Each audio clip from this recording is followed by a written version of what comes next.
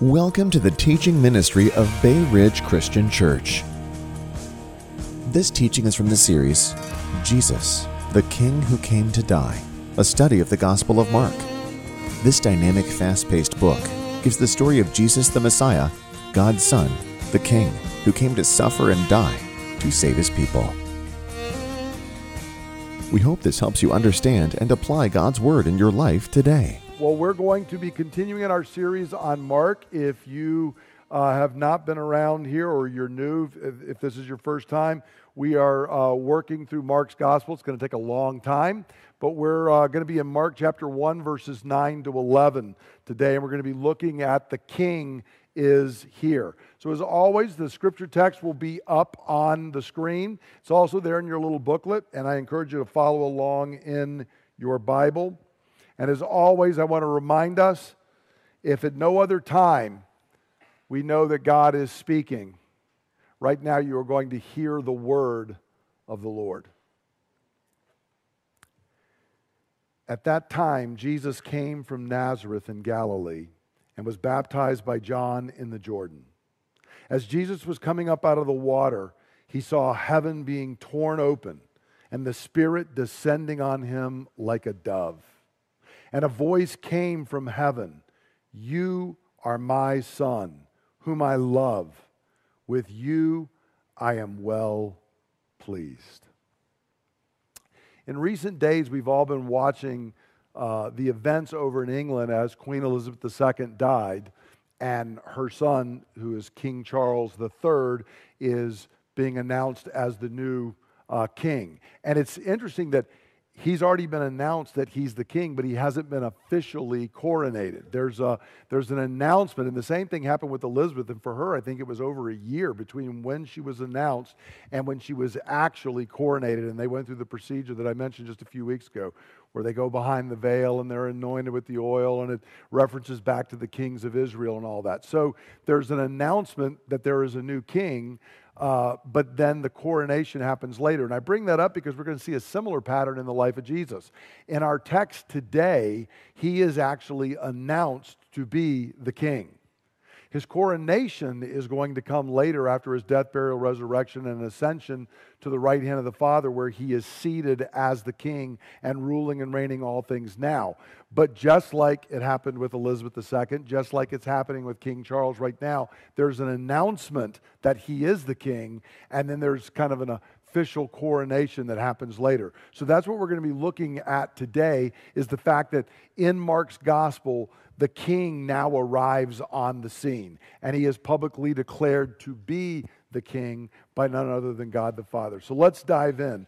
Notice here, without any kind of flourish, Mark in verse 9, we'd been reading about John the Baptist last week and told John said another one's going to come. And then in the very next verse we read, "At that time Jesus came." So while John is doing his ministry, while the crowds are flooding from the south in Jerusalem and Judea up to where he's at in the Jordan, we read that Jesus comes. And so you remember in kind of verse 1 is Mark's title and summary of the gospel. This is the beginning of the gospel about Jesus Christ, Jesus the Christ, the Son of God.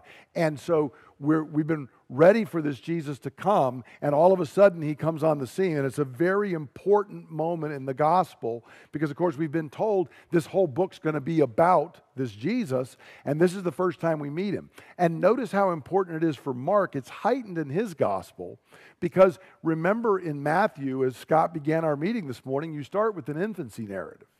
So you kind of get Jesus introduced, but then it's really 30 years before he really comes on the scene in public. In Luke, you get the same thing, where you have even previous to the infancy narrative, you're kind of there when Jesus is conceived in the womb of the Virgin Mary by the Holy Spirit. And in John's gospel, he goes all the way back before creation and tells you who Jesus is. Mark is different. I mean, we don't know anything about the infancy narratives or Jesus going to the temple when he's a child. Mark has not told us that Jesus is the pre-existent second person of the Trinity as John does. It's just boom, Jesus shows up as a full-grown man here, ready to launch into his public ministry. So it's a very important moment in Mark's gospel. The guy you're thinking that the whole story is about is now on the scene. But what's a little bit shocking for us, knowing who he is and who he's been declared to be in the opening verse, is that Jesus is baptized by John. Now, notice in Mark 1:9, he just says Jesus is baptized by John in the Jordan. But it's surprising because why was John baptizing people? What were they doing? They were repenting and confessing their sins. But what sins does Jesus have to repent and confess? None. Okay? John is the prophet calling the people out. Jesus is the God of the prophets. Why would he come to John to get baptized? Why would the sinless Son of God be baptized? Now, the interesting thing is, Mark does not overtly answer our questions now. He just kind of goes right on by that as he references it. Matthew and Luke give more explanation, especially Matthew. Matthew tells us when he shows up to John the Baptist, what did John the Baptist say when Jesus walked up? Whoa, whoa, whoa, whoa, whoa, I should get baptized by you. Why are you coming to me? He points out what happens. He points out that Jesus says, look, I have to do it to fulfill all righteousness. Okay, and we know that from Matthew's gospel. But again, we're mainly going to be sticking with what Mark says. Notice, Mark doesn't do that. He doesn't tell us that. Now, he does give us some hints that Jesus is distinct from the other people coming. Now, what are these? Number one, notice the whole Judean countryside and all the people of Jerusalem are going out to John the Baptist. Jesus is coming from Nazareth in Galilee. Now, we don't all know our Holy Land geography very well, but these are exact opposite directions. The people are coming from the south to John. Jesus is coming from the north. Notice it's here, the whole Judean countryside. It's masses of people are coming from the south out to the wilderness. From what we can tell, Jesus is one lone individual coming out of the north to John the Baptist. So that sets them apart. And we have to understand, we get this, for example, in John's gospel. What did most Jews think of Nazareth in Galilee? It's backwater. You remember Philip even said, can anything good come out of this place? Where was the center? I mean, if you really want to be with God, where is that? Down in Jerusalem and Judea. But interestingly, those people are having to come out and repent and confess. And notice it specifically says they were confessing their sins and repenting and being baptized by John. We don't get any note of that about Jesus. So some of this is part of Mark's motif that there's a surprise. What you would think that the holy people would be coming from Jerusalem is not true. It's actually the sinners. And you might think it's the sinners coming out of Nazareth in Galilee, but it's not. It's actually the Holy Son of God that is coming out of Nazareth. And so Mark is going to keep having a motif of things being turned upside down and opposite of what the people, especially the religious leaders, think. We're going to see this theme. The religious leaders who ought to know, don't know, are often steering the people in the wrong direction, and Jesus is going to have to be correcting that constantly. So notice we'll see this, and in a minute we're going to come back and see that there are very different things that happen around Jesus' baptism to set it off. But with all that said, I want us to understand Mark is kind of using a literary motif here. He doesn't include the whole argument with John because Mark wants to unfold the story and let us wrestle with the question, who is this man? Who is he? What does it mean that he's the Son of God? He kind of wants it, as it were. We're going to see the disciples several times keep saying, who is he? Even as they're following him, they're wrestling. And Mark wants to let us feel a little of that tension. So he doesn't explain exactly why Jesus is baptized. I'm going to talk about it in a little bit some more, but he doesn't really do it because he's wanting us to say, who is this man? And if he's the king, what kind of king is he? He's not fitting my preconceived notions. So Mark does let us wrestle with this a little bit. So let's dive in and look at the actual baptism and what happens and how the Father kind of sets this apart. Notice there's some unusual events that happen at Jesus' baptism. We're told as he's coming up out of the water, he saw heaven being torn open, the Spirit descending on him like a dove, and a voice comes from heaven saying, "You are my Son whom I love, and with you I am well pleased." Now, let me state at the beginning where the NIV just has the word "as." This is again that word I mentioned last week, "uthus," which means immediately. And I remind you, Mark uses it 41 times, and it's only used 18 times in the entire rest of the New Testament. Mark is the gospel of immediacy. He likes to point that out. So it's not sometime after Jesus is baptized. It's literally as he's coming out of the water. I mean, he's breaking the water and coming out, and the water's dripping off of him, and he sees, and all this happens. It's an immediate event because the Father is setting it apart. So there's actually three immediate events. Number one, heaven is torn open. Number two, the Spirit descends upon Jesus. And number three, a voice from heaven rings out. So once again, this is very different because we don't hear of anything like that happening at any other water baptism John the Baptist has done. I've been privileged to baptize many, many people in water in my life, and I've never had heaven torn open, Spirit descending like a dove visibly, and a voice ring out from heaven. So this is a different baptism because the Father is wanting to say, don't misunderstand what's happening here. And it's actually the entire Trinity is involved in doing this. I'm not going to unpack this morning just out of time, but after hours, which you can get either off of our website, we have links to it in the bridge, or you can actually look, we put it on our Facebook page and stuff. The little after hours video that I'll make this afternoon is going to describe how the Trinity is involved in the water baptism, how we see the Trinity in this text, and part of why that is so important for us. But that's in the director's cut of the teaching here today, so you can dig in for that. But let's look at these three events. Number one, Mark uses this interesting term that Jesus comes up and he sees heaven being torn open. Now, the old King James just says that it's open, but the actual word here is the word it's the word from which we get our word schism, to tear something apart. And interestingly, it's only used 2 times in Mark's gospel, and both times it's used to declare that Jesus is the Son of God. It's used here, and then it's used on the day of the crucifixion in Mark 15:38 when we read that the veil in the temple is torn apart.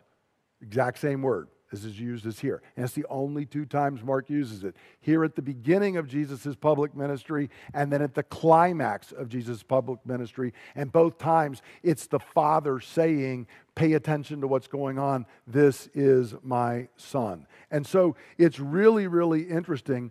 It's also important for us to understand, we've been mentioning that Mark, remember, begins by quoting from Isaiah, and how much he's not always going to quote the Old Testament for us, but all of it is built there, and especially out of Isaiah. Well, Isaiah, as he was prophesying about the new Exodus and the new covenant community, this is Isaiah's prayer in Isaiah 64:1. Oh, that you would rend the heavens, that you would tear the heavens apart and come down.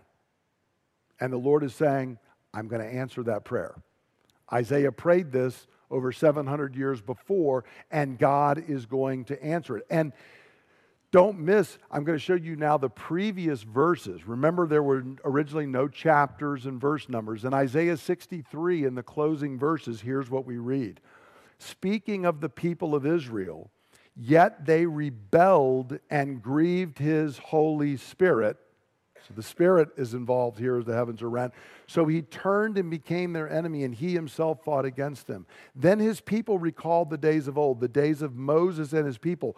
Where is he who brought them through the sea with the shepherd of his flock? Where is he who set his Holy Spirit among them? So notice we have that the people have been delivered in an exodus from Egypt. They are out in the wilderness. They go through the water, but the problem is they sin and they grieve the Holy Spirit. But here we have Jesus, the new Israel, in the wilderness, there to effect a new exodus for the people of God. He goes through the water, comes up out of the water, and the Spirit descends because he's not disobeying the Father. He's being obedient to the Father. And so he's not grieving the Holy Spirit. The Spirit is pleased to dwell on him. These are the verses in Isaiah 63, and Isaiah is saying, this people, we have been rebellious again and again. You delivered us from Egypt, and we rebelled, and we grieved your Holy Spirit. And he's prophesying now about a new exodus that's going to happen, but the problem is the people remain in sin. And so in the very next verse, Isaiah says, oh, that you would rend the heavens and come down. And here in Mark's gospel, we see that the heavens are rent. They are torn apart, and God does come down to rest upon the Messiah in the person of the Holy Spirit. So Jesus here, the true Israel, is going through the waters, but unlike the old Israel, because we're going to see next week, this motif's going to continue. Jesus is going to go into the wilderness and be tested and tempted. So just like Israel came through the water and was tested and tempted, Jesus is going to do it, but the difference is Israel was disobedient. They were disobedient over and over again. They rebelled against God. They were grieving the Holy Spirit. But here we're already seeing Jesus comes through the water, the Spirit descends upon him, and the Father says he is pleased with Jesus. So the tearing open of the heavens is a sign that Jesus is the true Israel, that Jesus is the Messiah. And what that means is the King is here. He's being announced. That's the first sign. But God's going to reiterate it 3 times here. Pay attention, God doesn't stutter. When he does something 3 times, he wants to see it. The second point then is, not only the heavens torn open, we see the Spirit descending like a dove. Now, of course, we just saw in Isaiah 63 where they had grieved the Holy Spirit, but the Spirit is descending upon Jesus, showing he's the Messiah. Because remember, what does the word Messiah or Christ mean? Anointed, okay? When they rubbed oil on the head of the king, he became a Mashiach, one who was anointed. But all those were just types and shadows. The Messiah was the one who was not going to be anointed with oil. He's going to be anointed with the Holy Spirit. So that which was symbol is now reality. And we see this that again in Isaiah. If you go back, you can read Mark Strong so much upon Isaiah. In Isaiah chapter 11, where Isaiah is giving a prophecy regarding the coming Messiah, he says this, a shoot will come up from the stump of Jesse. Notice in Revelation this morning, out of what David read in Revelation 5, Jesus is called the root of David, okay? It's coming out of this text. A shoot will come up from the stump of Jesse. From his roots, a branch will bear fruit. And the Spirit of the Lord will rest on him, the Spirit of wisdom and of understanding, the Spirit of counsel and of power, the Spirit of knowledge and of the fear of the Lord.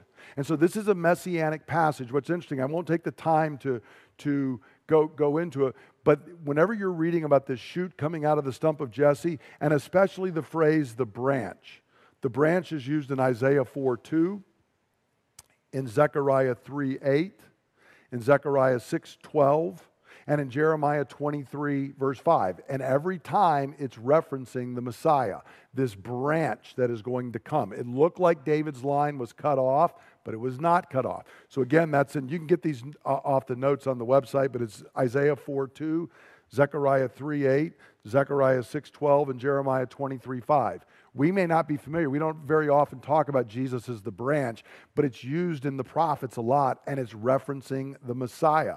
But notice, what sets the Messiah apart? The Spirit is upon him. And notice, we're told that he is the Spirit of the Lord. He is the Spirit of wisdom, the Spirit of understanding, the Spirit of counsel, the Spirit of power, the Spirit of knowledge, and the Spirit of the fear of the Lord. Y'all help me. 7 times. What is 7 referenced in the Scripture? It's the fullness, the completeness. He's not getting the dab of the Holy Spirit is upon him, okay? Now this is referenced because Jesus is fully God, but he's also fully man. And as the human Messiah, the fully God, fully man Messiah, he's being anointed by the Holy Spirit, which is a sign that he is in fact the Messiah. And it's the fullness of the Holy Spirit that is coming, and that becomes important because remember, Jesus is going to baptize his people in the Holy Spirit. And Peter says on the day of Pentecost, look, Jesus is the Messiah. He's received the Holy Spirit and poured the Spirit out, and he pours him out in fullness. And that's what had been prophesied regarding the Messiah. So what this means is the descent of the Spirit is the public sign that Jesus is the Messiah. It's the second way that God is announcing the King is here. The one you've been waiting for, really, since Genesis 3:15, the seed of the woman. He is here. Third thing is the voice from heaven that certifies Jesus' identity. Notice in verse 11, a voice came from heaven, "You are my son, whom I love. With you I am well pleased." So this is the clearest certification. This voice booms out of heaven, and God actually says three separate things regarding Jesus here in this third sign, if you will. Number one, you are my son. This is a phrase out of Psalm 2, verse 7. Which is a messianic psalm. The whole psalm is about how the kings of the earth rebel against the Messiah. And in verse 7, we're told, "I will proclaim the decree of the Lord. He said to me, you are my son." Now, all the Davidic kings were called, but again, they were only a type and a shadow. The real son is the eternal Son of God. And so he is the messianic king, and he declares that the Messiah is his son. In Psalm 2, it begins by referring to him as the Messiah, then it moves to referring to him as the Son of God. And so here we're learning that God declares the Messiah is his son, and not just in a type and shadow sense, but he is the true son. So God the Father here is saying, this is the Father's public certification that Jesus is his son. Remember, Mark's gospel began with, I'm telling you the story of Jesus the Christ, the Son of God. Well, we only have to get down to verse 11, and God himself has declared that's who Jesus is. But it's not only that he is his son, you are the son whom I love. Now, what's interesting to me, and I was surprised by this as I was digging in and studying the text, this actually comes out of Genesis 22, verse 2. This is where Abraham is being told to sacrifice Isaac. And God said, "Take your son, your only son, Isaac, whom you love, and go to the region of Moriah." Now, what's interesting is the actual phrase that's identical to what the Father is saying to Jesus here is not "whom you love," it's "your only son." It's the same phrase. The reason that they translate it "your only son" is because it sounds weird to us in English to say the son of your love, whom you love. But that's literally what it says. The son whom you love is the way that it's put there. So what they say is it's a way of saying this is your unique son. Okay, you've got Ishmael, but this is the son of the promise. This is your unique son, and he's doing it. So it's usually translated your only son in Genesis because it's being followed by the phrase whom you love. And so your beloved son whom you love sounds weird to us, but it's the same phrase that the Father speaks here. So as Isaac was Abraham's son, the son of promise, who Abraham loved, and who was the heir of his father, God the Father is now saying, this is my only son. This is the son who I love. This is the one who is heir of all my promises. It's exactly what's going on there in Genesis 22. And interestingly, this phrase is repeated verbatim one other time in Mark's gospel, at the Transfiguration, when a voice is going to boom out of heaven and say, "This is my son whom I love." And it kind of rebuked Peter, who's running off at the mouth, "Be quiet and listen." Okay? So the same phrase is used there, which again is when Jesus' deity and power. See, because what happens is the first half of the book, we're with the disciples, we're saying, who is this man? At the end of Mark 8, Jesus says, "Who do you say I am?" And Peter says, "You're the Christ, the Son of the living God."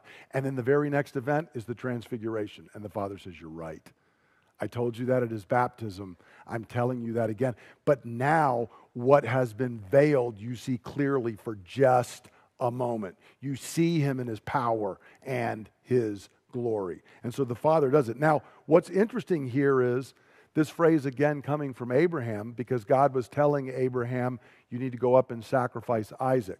But what happened in that story? Did Abraham sacrifice Isaac? Isaac was delivered. But for those of us who know the rest of the gospel, is Jesus going to be delivered? He's going to be sacrificed. What God did not require of Abraham, he is going to do himself. His son, his only son, the son whom he loves, is going to be sacrificed. And there's foreshadowing here. Now, the people standing there, they don't fully get, but Jesus knows what's going on. And he realizes that the Father loves him, but this time there will be no ram caught in the thicket. The Son is the ram caught in the thicket. So the Father says that. Now the third thing is the Father says, with you I am well pleased. This doesn't have a direct quote from the Old Testament, but the text that's closest, the same idea, is again in Isaiah 42 verse 1. And God is speaking that there's going to be this new Exodus, and it's going to be accomplished by the servant of the Lord. And here's what the Lord says in Isaiah 42:1. Here is my servant whom I uphold, my chosen one in whom I delight. I will put my spirit on him. Do you hear all the same phrases that we see happening here? I'll put my spirit on him, and he will bring justice to the nations. So the Father is here saying at Jesus' baptism, he is pleased with Jesus. It's a fulfillment of the statement that he's going to delight in the servant of the Lord, and the Spirit is going to come and rest on him, exactly like we see in Mark's gospel. And so here, the Father is giving Jesus his public approval and certification as he begins his ministry to bring justice to the nations. Because see, here's the good news. The justice of God, which could be bad news for you and me, is good news because Jesus has fulfilled all righteousness. Because he has fully done the will and the word and the law of God. He has accomplished it in our behalf. And he does it not just for Israel, it's for the nations. It's for all nations, which has been God's plan from the beginning, what Israel was supposed to do. So this voice from heaven is certifying that Jesus is the beloved Son who is pleasing to the Father. The King is here. Now, here's a wild thing just as a sideline, and then we'll go into applying the word. This threefold testimony that Jesus is the Christ, the Son of God, the heavens being opened, the Spirit descending like a dove, and a voice from heaven, had actually been spoken about. This is in the Testament of Levi, which is from about 250 BC. This is not something Christians wrote afterwards. This is what Jews had written, saying this is what it's going to be like when the Messiah comes. The heavens will be opened, and from the temple of glory, sanctification will come upon him with a fatherly voice, as from Abraham to Isaac. And the glory of the Most High shall burst forth upon him, and the spirit of understanding and sanctification shall rest upon him. And then some manuscripts have the phrase, in the water, and some don't. For he shall give the majesty of the Lord to those who are his sons in truth forever. Do you hear? This sounds like something Christians wrote after the baptism of Jesus.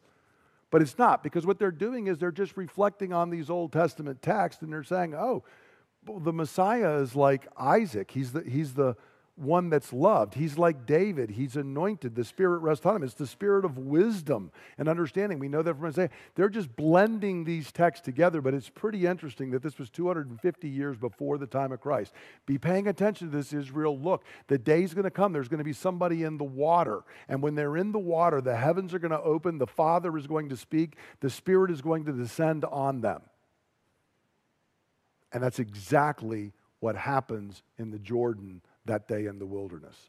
God is certifying to his people, Jesus is the Christ. He is the Son of God. The King you've been waiting for is here. So that's the message. Now, how do we apply that? What does that mean for you and me? There's two parts. Number one, do we see how Jesus identifies with sinners? Again, Mark is subtle at first, but Jesus' baptism is unique. But we do know from Matthew's gospel, Jesus is going in not because he has sins of his own to confess, sins of his own to repent from, sins of his own to wash away in the water, so to speak. He's doing it because you and I do. And so there's actually two parts that theologians speak of what Jesus does for us and how atonements work. We most often talk about what they refer to as the passive obedience of Christ, that Jesus dies on the cross and his blood can atone for our sins. And are we grateful for that? Absolutely. But if all that was needed was for Jesus to die on the cross and pay for our sins, then why wasn't he just incarnated on the cross? Why 33 years? Why 3 years of public ministry? That's because there's also the active obedience of Christ. See, we have a twofold problem. We have sin that has to be washed away and has to be paid for, but we also have to positively obey the law of God. And how many of us have done that? None. Not even one. And so if all Jesus did was his passive obedience and paying for our sin, you and I would be right back where Adam was in the garden. Somebody help me out here. I'm a little rusty on this. How well did that end? We need the active obedience of Christ. And so Jesus comes to John the Baptist, and John's like, whoa, whoa, whoa. But Jesus says, see, we have to fulfill all righteousness. And I have come not to push the people away. I have come to identify with my people. I come to identify. I'm right now going into the waters of baptism to identify with the fact that they need to be baptized because they have sinned, but I'm even going to do more than that. I am going to work righteousness for them, and on the cross, I'm actually going to take their sin. Okay? I'm not going to go a lot into it, but if you remember, one of the events surrounding the Day of Atonement is there's two goats. One goat you put your hands on and they slay it. The blood pays. And the other goat, the scapegoat, you put your hands on it, put your sins on it, and where does the goat go? Out into the wilderness. Where's Jesus going to go as soon as he walks out of the water? Out into the wilderness. The Day of Atonement has come. Jesus identifies with us. He has fulfilled God's call, God's law, God's word, God's will perfectly. And that righteousness is given to everyone who looks to him in faith. So see, friends, you and I are the people that Isaiah cries about. I mean, I remember coming up out of the water. Unfortunately, like Israel, in the wilderness, I have rebelled. I have grieved the Holy Spirit. But Jesus was obedient in my place. This is the gospel. So I encourage you to recognize that and think of how he is identified for you, and not just the passive obedience, but the active obedience. J. Gresham Machen, a great theologian who lived in the early 20th century that was fighting for the truth of the Word of God, actually was the founder of Westminster Theological Seminary up in Philadelphia. When Machen was dying as a young man, the last words he wrote is, "I am so thankful for the active obedience of Christ. There is no hope apart from it." That Jesus didn't just die for my sins, he lived because of my sins. And he went into those waters of baptism, certainly as an example, but not just as an example. He's fulfilling all righteousness. What the Father says, the Son does. And that obedience is given to me. So that, friends, is what it is. He has no sin. He fully obeys God's commands so that my sins could be forgiven and his righteousness could be given to me. That is the gospel. He who had no sin became sin for us so that in him we might become the righteousness of God. He wears my sin, I wear his righteousness. That is good news. That is good news. Now the second question is, have I responded to Christ the King? God gave a threefold testimony. Okay, a threefold testimony that Jesus is the King. But I want us to think for just a moment because, we've been watching this stuff go on over in England, right? Why aren't we watching our own king being crowned here in America? Because because we don't have one, right? And not saying that a constitutional monarchy is better than our constitutional republic, but I do want to push back on our age a little bit, and this is true even in England. Our age is defined by the autonomous will. It is the triumph of the will. What matters is what I want. We want no king but our own. Us, me, myself. What I want is what's on the throne. And that is built completely into our culture. Just turn on the news and listen to what people say. It is constantly about, I get to do what I want. Nobody has the right to tell me. And the second we do that, we are off into deep, deep trouble. This week, listen to how often you hear the language of autonomy, self-government, my free choice, self-determination, freedom from any restraint to be who I want, love who I want, act how I want. And I encourage you then to go read in Isaiah 14 about the fall of Satan. Because those words, see, Satan said, I will. I'm going to ascend. I'm going to do what I want. I will sit in the place of the Most High. And that sounds an awful lot like our age. We have made the human will central. The only thing that matters is what I want. But see, the King has come, and he commands us all to embrace his rule.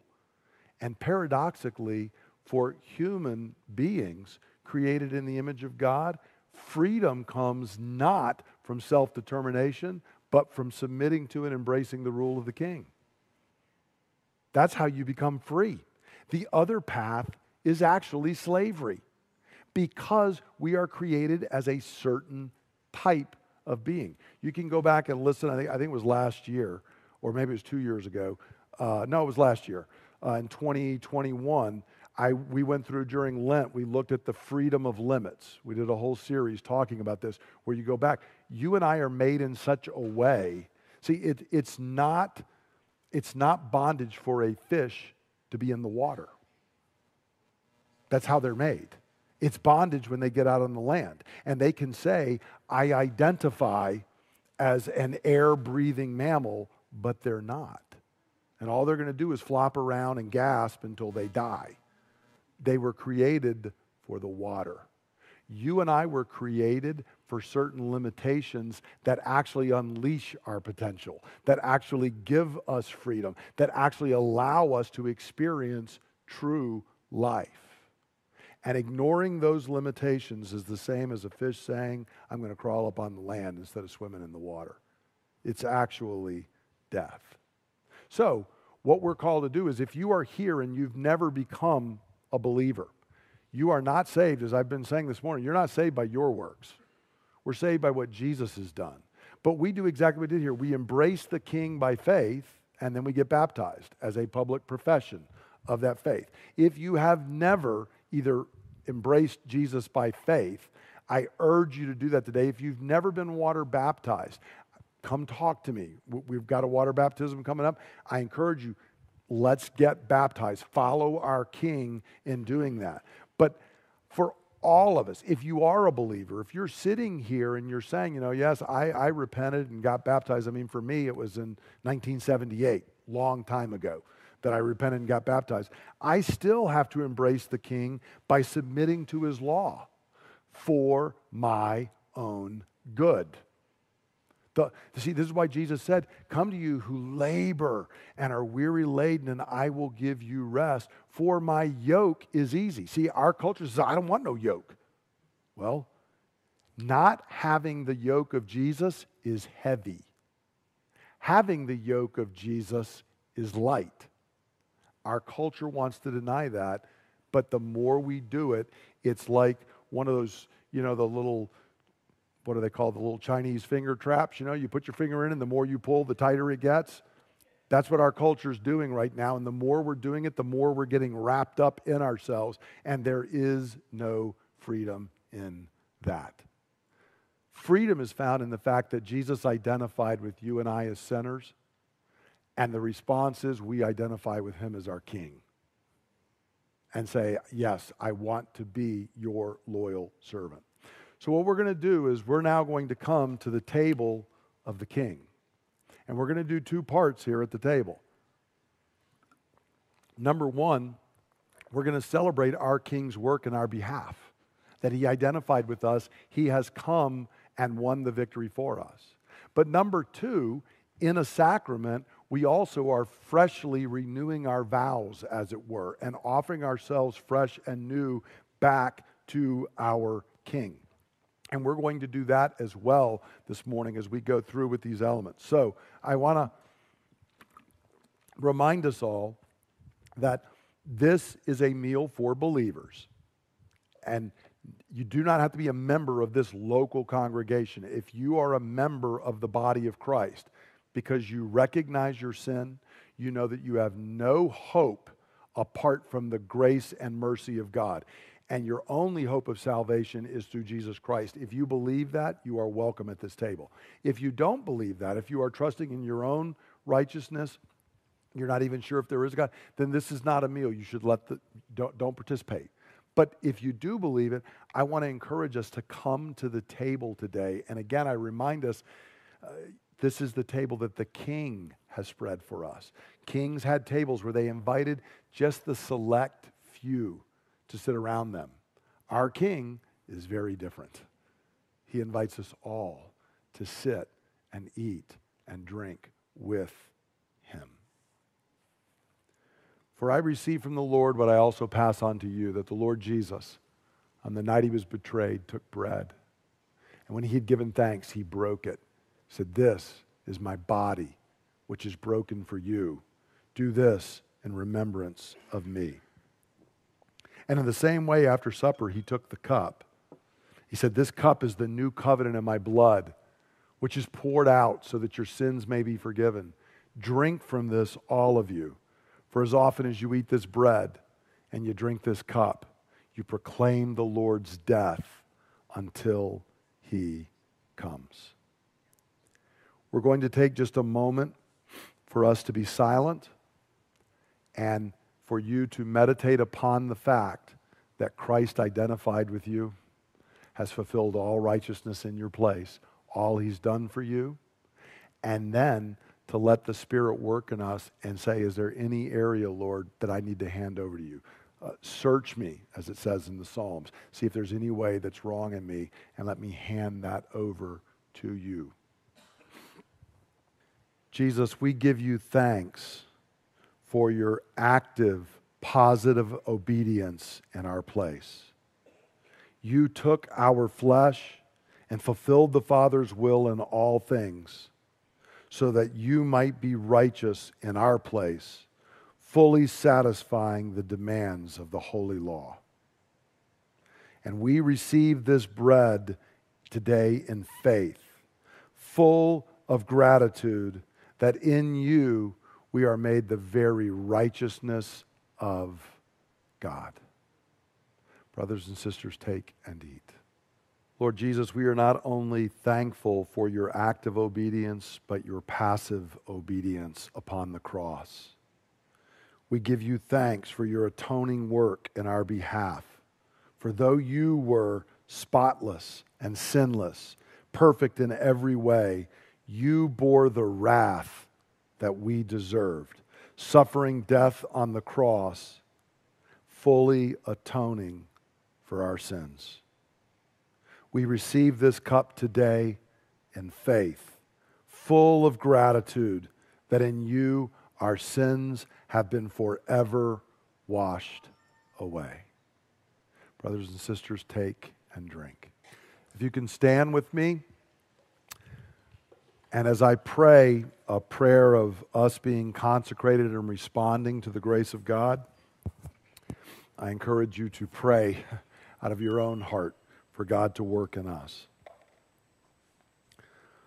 Lord, at this table of the King, we have celebrated the work of Jesus in our place.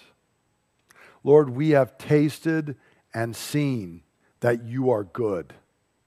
that you are full of compassion and mercy. And so, Lord, in response, strengthened by the grace we have received through word and sacrament, we now renew our vow to be your disciples. Lord, by your word, renew our minds. Lord, by your grace, form and fashion our wills. Lord, empower us by the same Spirit who descended upon Jesus at his baptism so that we might be conformed to his image and serve his purposes and his kingdom in the earth today. Lord, we ask that you would do all of this in the name of our Lord Jesus, our King. And God's people say, amen. Now, brothers and sisters, receive the blessing of your King. Grace and peace to you from him who is, and who was, and who is to come, and from the sevenfold Spirit before his throne, and from Jesus Christ, who is the faithful witness, the firstborn from the dead, the ruler of the kings of the earth, who loves us and has freed us from our sins by his blood, and has made us to be a kingdom and priests to serve his God and Father. To him be glory and power forever and ever. Amen. Brothers and sisters, you are covered in the righteousness of God. You are blessed. Go forth and be a blessing. Amen. Thank you for listening to the teaching ministry of Bay Ridge Christian Church. For more teachings and resources, please visit www.brcc.church.